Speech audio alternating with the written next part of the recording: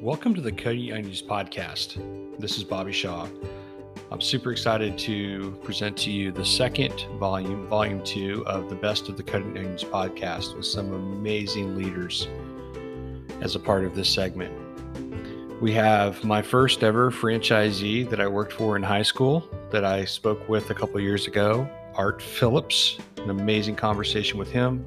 Chris Cargill, who was my HR manager at Freebird's World Burrito. We have Restaurateur Danny Azzarello, who operates Cracked up in the Northeast. We have Steve Mangano. Steve runs a nonprofit called the North Carolina Partnership to End Child Hunger. He's also an accomplished restaurateur and hotelier. We have my son, Jake Shaw, that I had on the podcast a couple summers ago where we talked about why culture matters. We also have an incredible clip with Jason Brooks, COO of Zalat Pizza, also talking about culture. We have Chef Jeremy Barlow in Nashville, Tennessee, who has run iconic concepts like Taste and Slowco, and is also an author. He wrote a book a few years ago called Chefs Can Save the World. It's an excellent read, and we talk about that. We talk about food, and just a wonderful clip. I also have Rahil on my podcast as well on this episode. Just a wonderful, wonderful conversation with Luay where we talk about his journey as a leader and what made him want to become a leader and also a great coach. I have Max Kotin from Dodo Brands as well, who's the Chief Storyteller there. And it was a great conversation with him. And what I loved about the conversation with Max was just the transparency with which not only he shared information, but with what their whole company shares information. I think you'll totally pick that up from this clip. I also have a clip from my first ever podcast interview with Matt Mitchell, who is a Culver's franchisee, former McDonald's executive. Matt and I go back 30 plus years. And in this short little clip, you'll hear Matt talk about his passion for his people, how he's connected with them, and what he's trying to accomplish in the culture he's creating in that organization. I also have the amazing Paul Tran, who's a restaurant consultant and also a franchisee for the Halal guys out in Los Angeles. Great clip with Paul talking about culture and why culture matters. And then I wrap up the segment with Priscilla Mendoza, who's a Chick-Fil-A franchisee in Cedar Park, Texas. And we're talking about the importance of hiring well and not hiring for the short term. So, wonderful episode ahead of you. We've got about 32 minutes of clips, and I'm really excited to share this with you. And without any further delay, here you go, and we'll see you on the other side.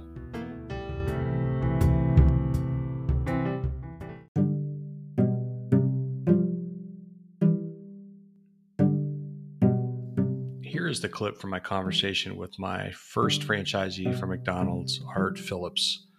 Art and I had a wonderful conversation over lunch a couple of years ago. Obviously, him being the first real leadership influence in my life outside of the home, it was a very special conversation for me to have with him.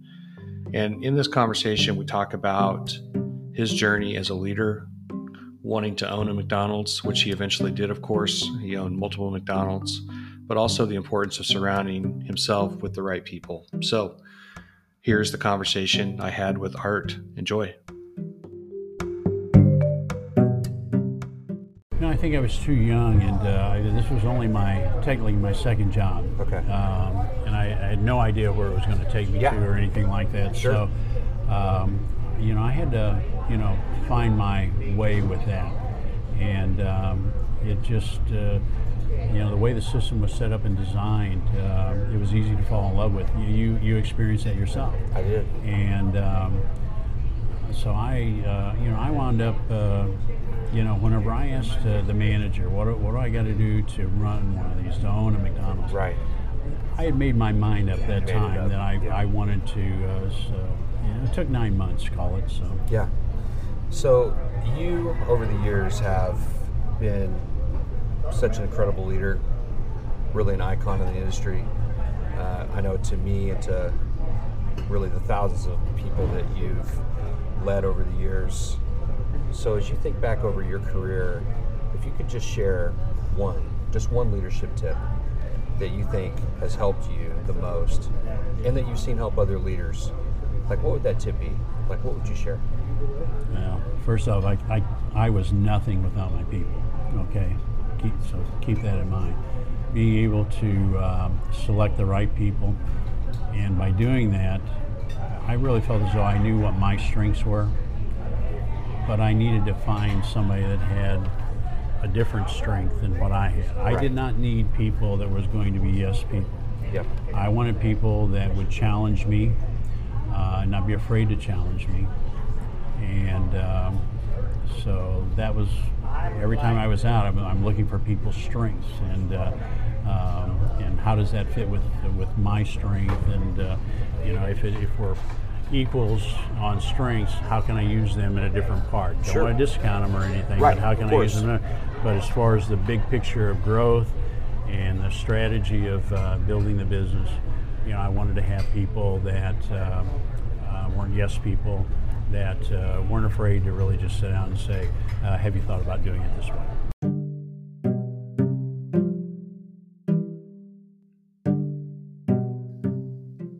Here's a great clip from my conversation with Chris Cargill, my former HR manager for Freebird's World Burrito. In this clip, Chris talks about his start in HR and how important it is to keep yourself open to opportunities that you may not even know exist. This is such an inspiring conversation. I wanted to share it with you. Chris shares how his transition from customer service to HR happened. Here you go. It was December of 1996. Okay. I was at a party with a radio station. Of course you were. Team. Very good friends of mine used to work in radio in the Bay Area, and I attended a Christmas party with them. And across the room, at the house that we were at, I was told that this gentleman was going to be hiring customer service people for a new startup, which actually was the very first online auction house on the internet. Wow. Yeah, that makes sense, because that would have been right before the internet really exploded. Yeah, and so before then I had worked at Macy's, I had done other customer service-based jobs. Everything I do to this day is customer service. Of course it is, right. That's what interested me in getting a chance to talk with him. So because I was at this random holiday party, I was able to meet him. That's incredible. I got the interview, I got hired. Literally, besides the two founders and their team of 6 engineers or software developers, the rest of us, there were 15, I think 12 or 15 of us, started in one room in customer service. And then the day came, we did that for about 3 weeks. And then the day came and he said, okay, we're gonna branch off. We're gonna start a sales team. We're gonna start HR. We're gonna do marketing. So myself and my very good friend, as I mentioned, she was selected to lead HR. I was the HR generalist working for her. And that's how I got my start in HR. Wow. And like I said, we built everything from the ground up. Now, obviously building a handbook back then, and I still work with outside legal representation to make sure we have a proper handbook, but that's how I got my start.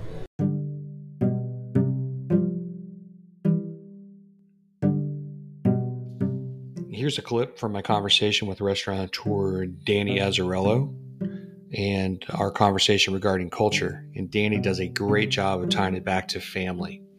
This is really inspiring. Enjoy.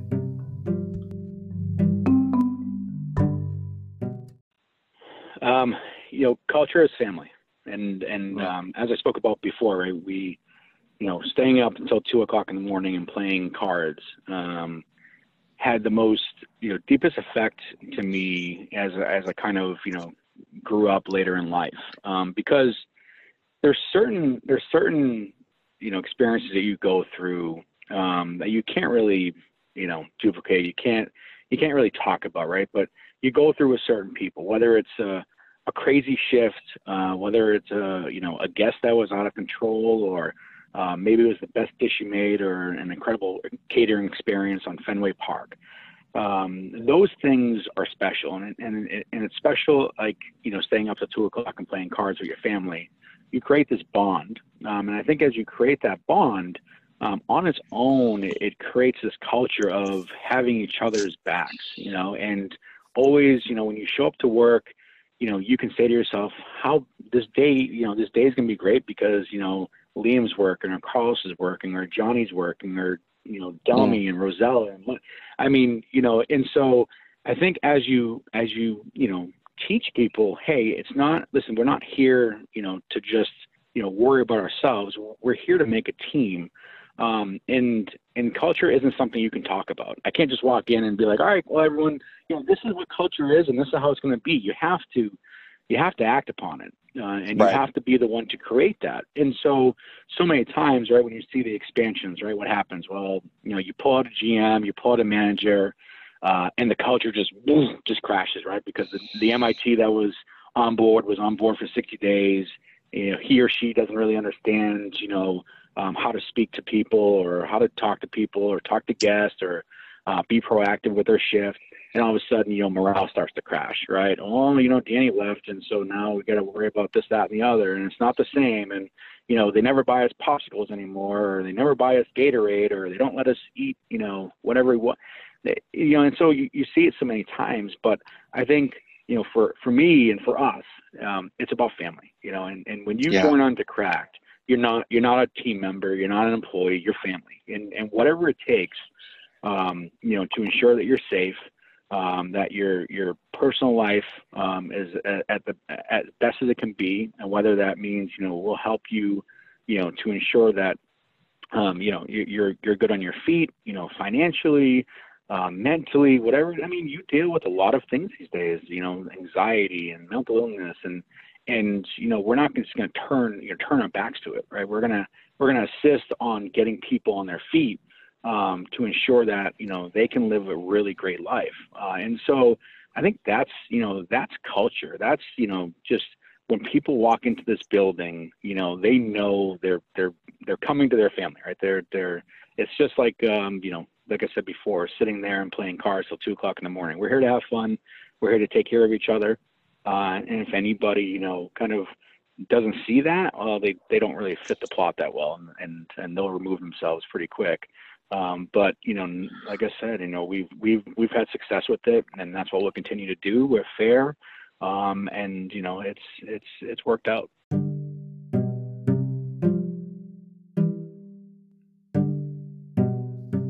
Here's the clip from my conversation with Steve Mangano.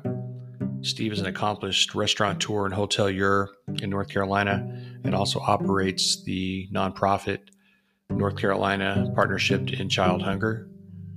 I think you'll enjoy this a lot. I know I did. In fact, you'll hear my excitement in this clip because we actually stumble into the conversation about his nonprofit, which was not at all the reason that he and I were even have a conversation this day, but it was so worth it. Enjoy. That's fantastic. I did not know that about you. That is really great. I didn't know you ran that nonprofit. So can you tell us a little bit more about that? Sure. Yeah. It's North Carolina Partnership for Child Nutrition, and our focus. So I can take up the whole show talking about this topic, but I'll try to be brief. I'm really passionate about it.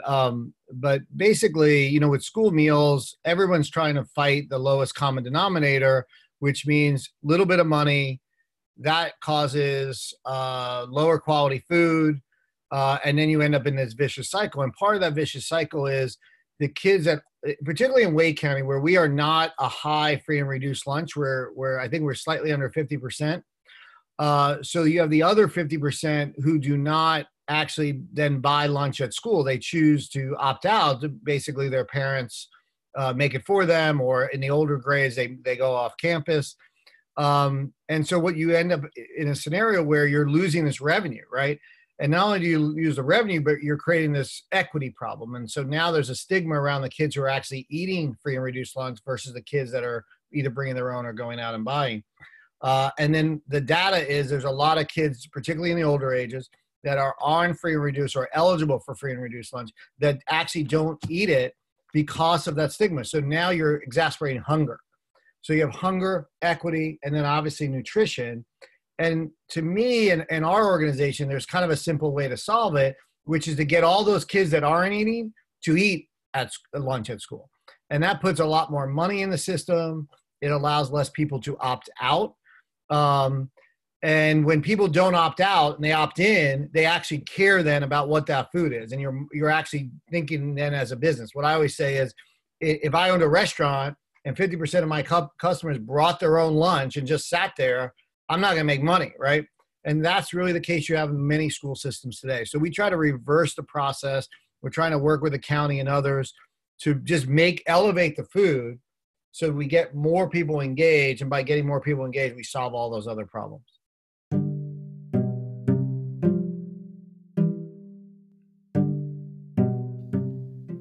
Here's the clip with my oldest son, Jacob Shaw, who is a operating partner candidate for Raising Cane's here in Kansas City.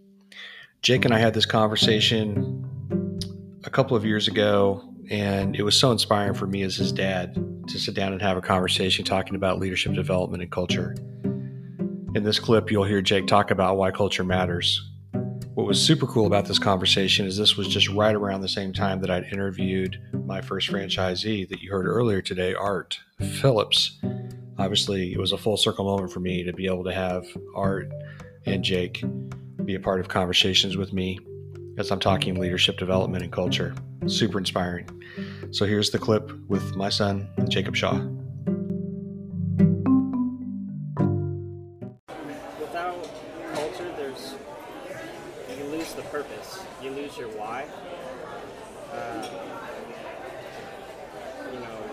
Yes, at Raising Cane's, we're there to serve quality chicken finger meals.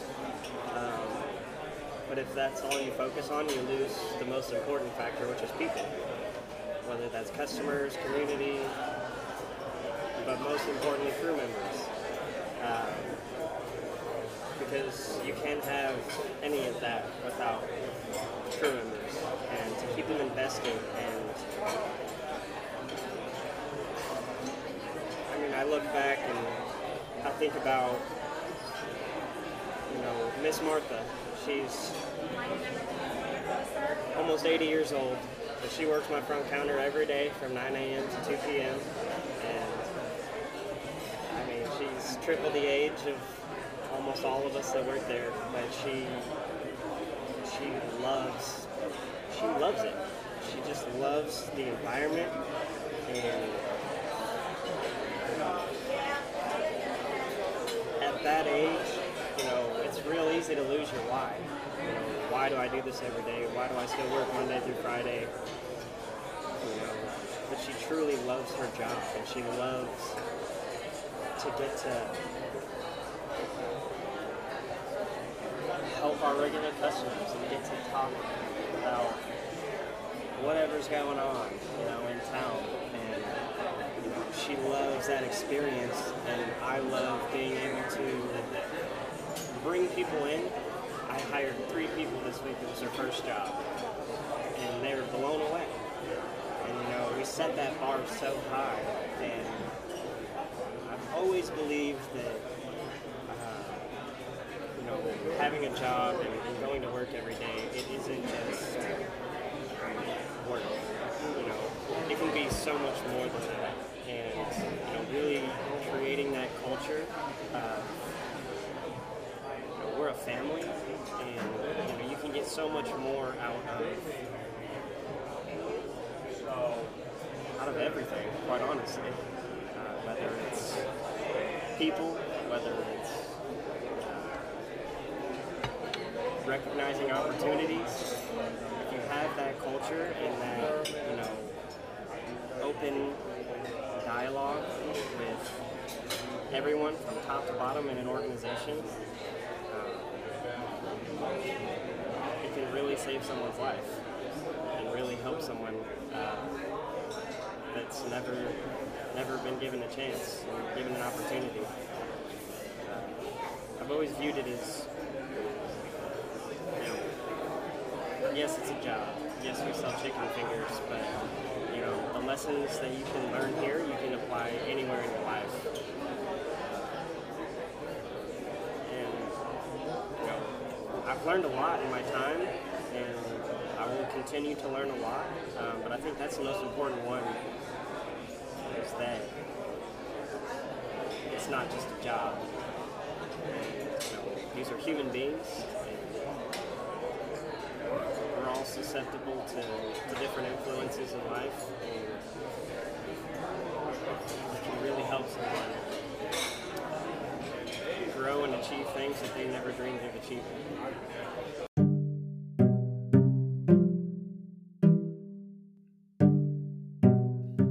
Here's a great clip from my conversation with Zalat Pizza COO Jason Brooks from just in April of this year.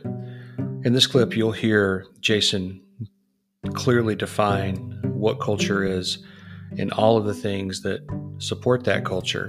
But at the end of the day, it's how we treat people every single day. This was such a great conversation, and I was so honored to have the conversation with Jason. Here you go. I think culture is really almost everything. I mean, we sell pizza to make money, but we're really more in the people business. I mean, pizza is the product that we sell, but we don't use robots. We don't use a conveyor belt. It's not a frozen pizza that you just pop in the oven and it pops right out. I mean, this takes love and care. And I think you can actually taste the love in food when you know someone prepared it with love. Totally. And so in order for them to put and pour love into the product that we're selling, we've got to take great care of them and pour love into them. They've got to feel good about what they're doing and that their work matters. So I think culture is really just all about that feeling that you have. There's a lot of things I think you can do to support a great culture. Open and transparent communication. We have obviously shared values. We've got supporting materials. We've got a great interactive website where all of our employees can, get on and post pictures or communicate directly with myself and the founder. And so, I think all that helps. A poster or a website, I think that's all supporting materials. But deep down, I believe that culture is the way that people are treated on a day-to-day basis. And that becomes your culture.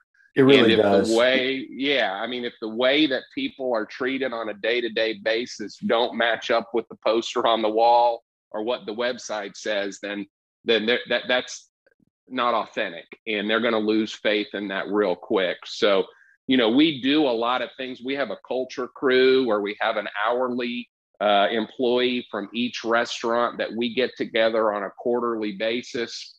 We make a big deal out of recognition and, a gracious employee of the quarter program. And so, I do think that those are important things, but at the end of the day, it's really all about how people are treated on a day-to-day basis.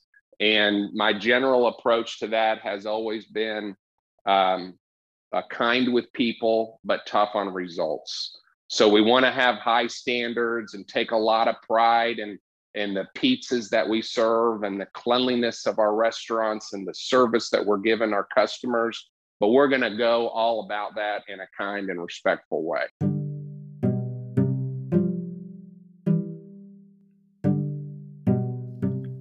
Here are a couple of clips from my conversation with Chef Jeremy Barlow from Nashville, Tennessee. Chef Jeremy has run some iconic restaurants, as I mentioned in the introduction, is also now developing a new pop-up concept called Frice Cream in Nashville, Tennessee, in the neighborhood of 12 South. I had the pleasure of getting to actually work part of a day with Jeremy a few weeks ago, and it was super fun. You'll hear his passion come through in this clip loud and clear as we talk about food and what it means to people.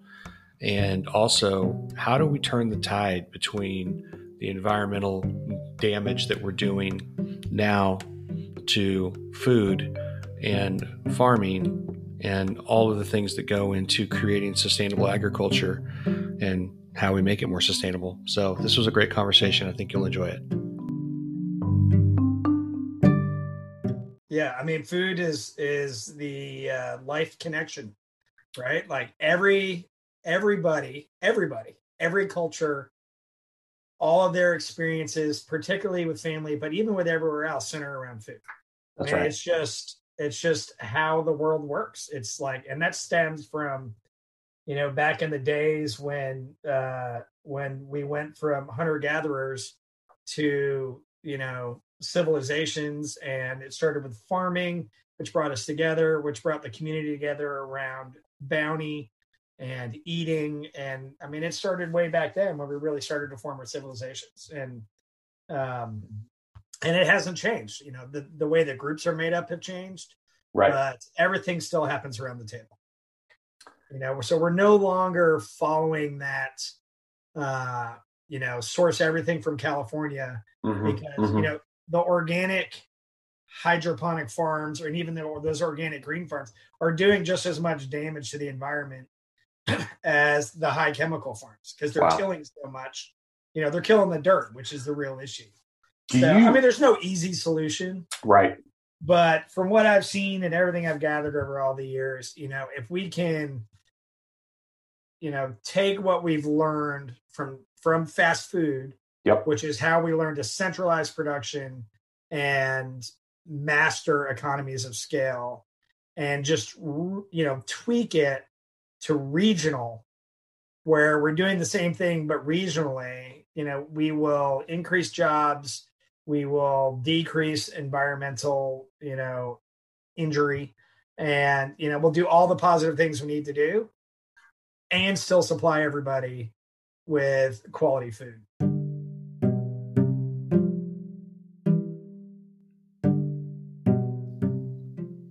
Here's a clip from my conversation with Luay Rahil. Luay's an accomplished restaurant executive, a food safety expert, and an incredible consultant in the restaurant industry space. I really enjoyed my conversation with Luay. He has such a compelling story. And in this clip, we talk about his background on the soccer field growing up and learning how to be the best coach on the field, even if he wasn't the best player. He also talks about the importance of doing the work. You're going to really enjoy this. Here you go.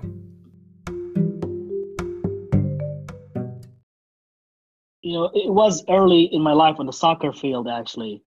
I wasn't the biggest kid. I wasn't the strongest. I wasn't the fastest. But I figured out if I can lead my team on the soccer field, the coach could not get me out of the game, because he needed a captain on the field. So I've learned, it's like, I'm not here because I'm the best player. I'm here because I can get those people work together to accomplish a certain goal. So it literally started, but about 11 or 12 years old, I realized that if I wasn't good enough to be the best player, I can be the best coach on the field. And that's how I started. In the restaurant industry, it started because, when you start working as a server, everybody has a station, people fight over stations, and people do this.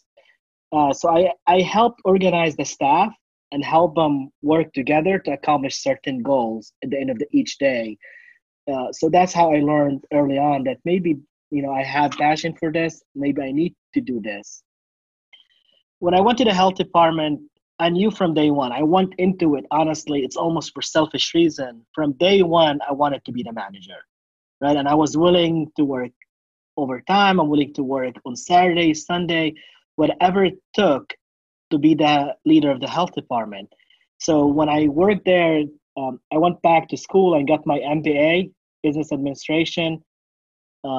And where I focus on two things, focus on marketing and consumer behavior, right? Because I thought if I could market my department better, if I could market my skills better, and if I could understand the consumers and I could understand my staff, nobody's going to stop me, right?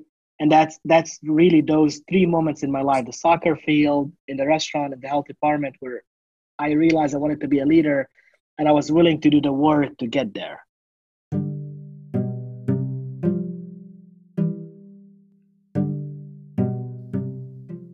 Here's a clip from my conversation with Max Kotin, Chief Storyteller for Dodo Brands. Max and I had an incredible chat back in April, and I really enjoyed it. And what I really love about Max and his organization is the transparency with which they operate in every single aspect of their business, from publishing their daily sales on their website for everyone to see in the world, to this interesting conversation regarding publishing the ratings that they get for their delivery times for their Dodo Pizza brand. Super, super compelling. I know you'll enjoy this. Here you go. Thank you. At some point, we started to collect tons of data on every shop, on the entire company, in terms of like customer reviews. And what we did, we started publishing these averages right on our website, and for every shop that in the chain. So, for example, if you log in from a certain city and you go to our page and you choose the city as your like destination, as your location, right? You see the rating of this particular shop that will serve you. And it's not like tweaked with. It's the rating that you get, right? It is what it is, right? It is what it is, yes. And that's and also we measure delivery time, and we also show delivery time as it is. So, for example, if it's 40 minutes, it's 40 minutes. It's 50 minutes, it's 50 minutes. It's 20, it's 20. This is the idea here is that, okay, someone would say, well, if a customer will see a bad rating, they won't place an order, and we will be losing money as a brand and I as a franchisee, for example. Right. But this is the wrong thinking. You totally have to provide the best service, the best product. And if you try to hide it, so if you don't publish this number, this ranking on the website, it doesn't mean that your job is you're doing a better job. It's just you're not seeing it, you are not acting on it, right? So transparency makes you act, because you realize if your like average delivery time is like 50 minutes. In a world where everyone expects a delivery in 30 minutes, and the customer log in on this website and sees like 50 minutes, and they will go away, right? And so as a businessman, you know that this will happen, and so transparency forces you to act, right? To do something about it.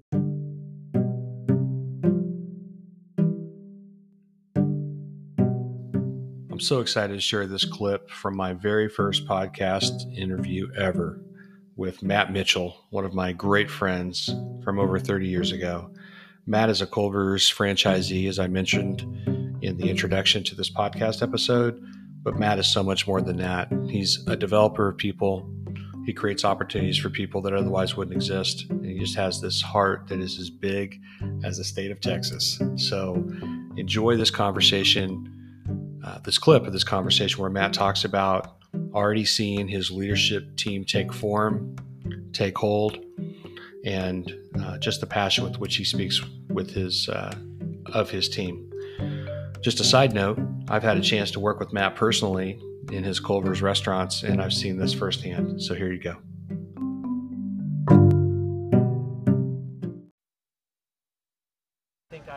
I kind of see my board of directors kind of developing in front of me.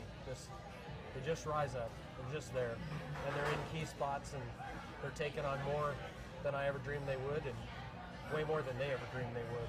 And I think that's the thing, is how big can we make it? We're curious about it. Yeah. And maintain it. And when we do, oh my gosh, what's going to happen? Absolutely. How many cities? How many people can we help? How many bad days can we make good? How many times can we be there when someone's going through the terrible crisis of a lifetime? They lost a loved one or whatever. That somehow we can soften the blow, or just be the shoulder, right? Or a financial help or whatever. Yeah. That's what we're curious about and excited at the same time.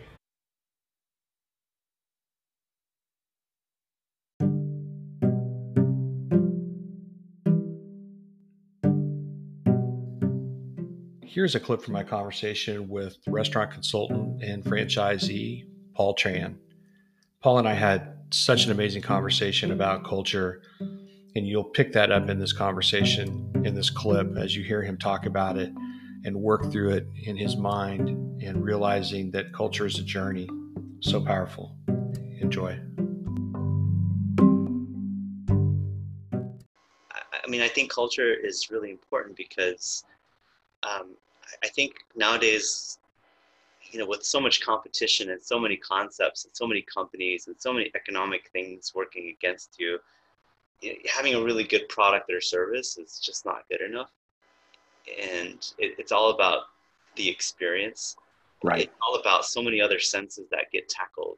So, you know, you can create the world's best, you know, viral foodie item, but it's not backed on by a story that people can stand behind, or a belief, or the way the workers are treated and the way they in turn treat the customer experience. And if it's not something that, you know, I guess if it's not something that just you feel like you can stand behind and be a champion of, then you're going to be, you know, you're going to be hard pressed by other companies that are willing to go the extra mile in championing those ideas. So I guess it's, you know, it's a competitive advantage, but it's also there are so many. Again, there's just so many. There are so many things that could take people's attention away. There's always going to be another better company. There's always going to be a better product. Right. But always going to be better something. And the only way you're really going to not just get customers, but get like loyal fans who live, breathe, eat, sleep your brand, and they're willing to drive past 20 other similar offerings to get to you, is because they believe that food or product service is just the baseline. Being treated well is just the baseline, but like, what do you believe, and how do you treat people? What do you stand for? And how do you, you know, what do you believe that other people are afraid to believe in? There's just so many other things that are being championed that smaller companies or mom and pop shops just aren't willing to champion, or they just don't understand that it's something that needs to be embodied as well, or you know, they'll end up, you know, being in a sea of other has-beens or me toos and can't stand out and differentiate. So I mean, culture it's hard to measure, but it's super important.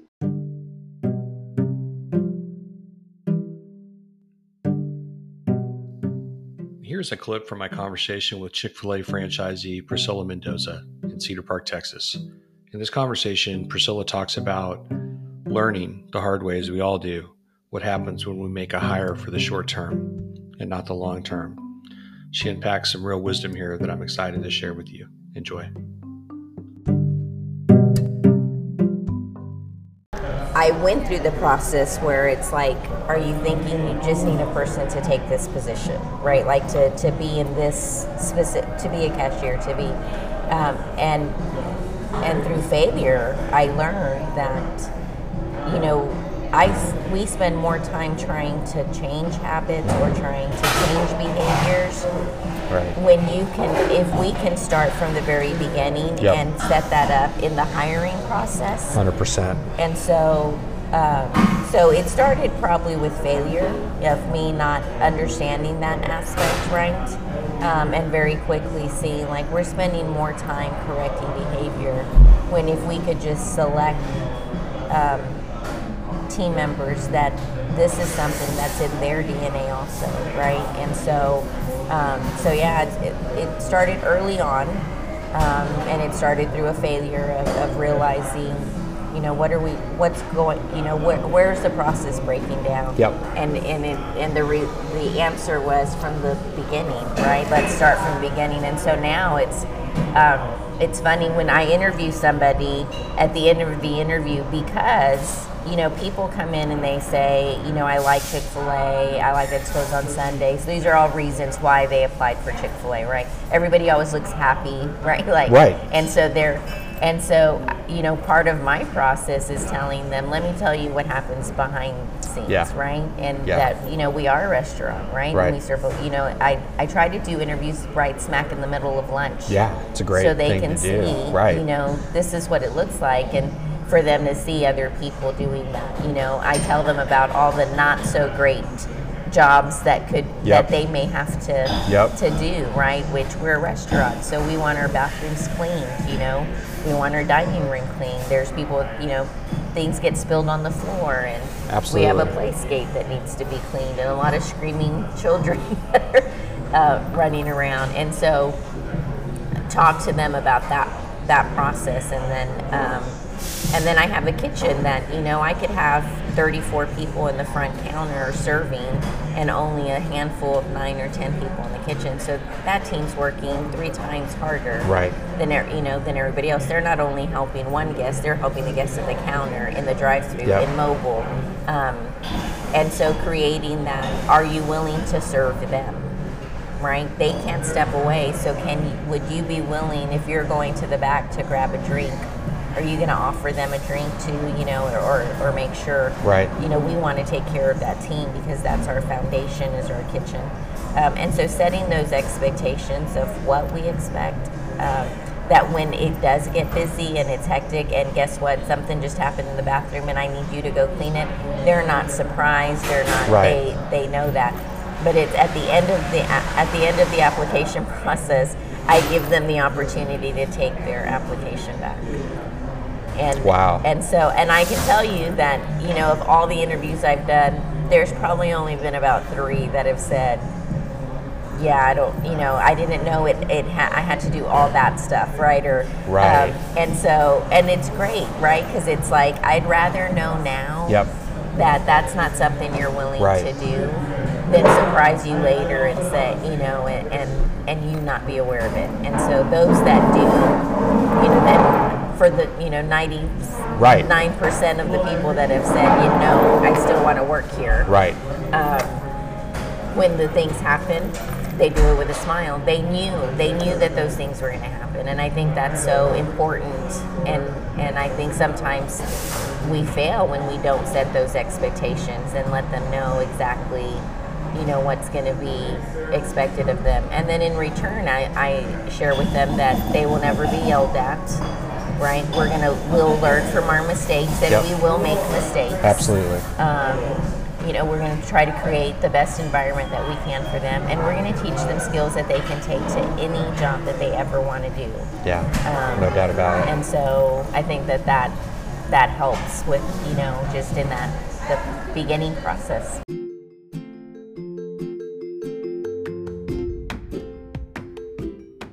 Thank you so much for joining me today on the Cutting Onions podcast, where, wow, that was super fun, where we listen to some of the wisdom that so many of my podcast guests, all my podcast guests have shared so many times over the last several years. And it was fun to put the second volume together, and going back and listening to these episodes myself, I just get inspired all over again.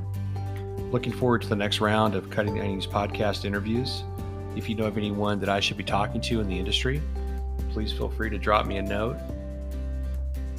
and I will happily reach out to them and schedule time to chat with them on my podcast. You can just send me an email to bobby@bobbyshawconsulting.com, or you can find me on Twitter, you can find me on Instagram, you can find me pretty much anywhere on the World Wide Web. So thanks again for joining me today for a review of these conversations and getting to hear some very brief but powerful clips around culture and leadership, which was really the focus today, and really what I wanted to really key in on today, and tried to pull those clips that would support that. But I'll tell you what, great conversations and great leaders in the industry.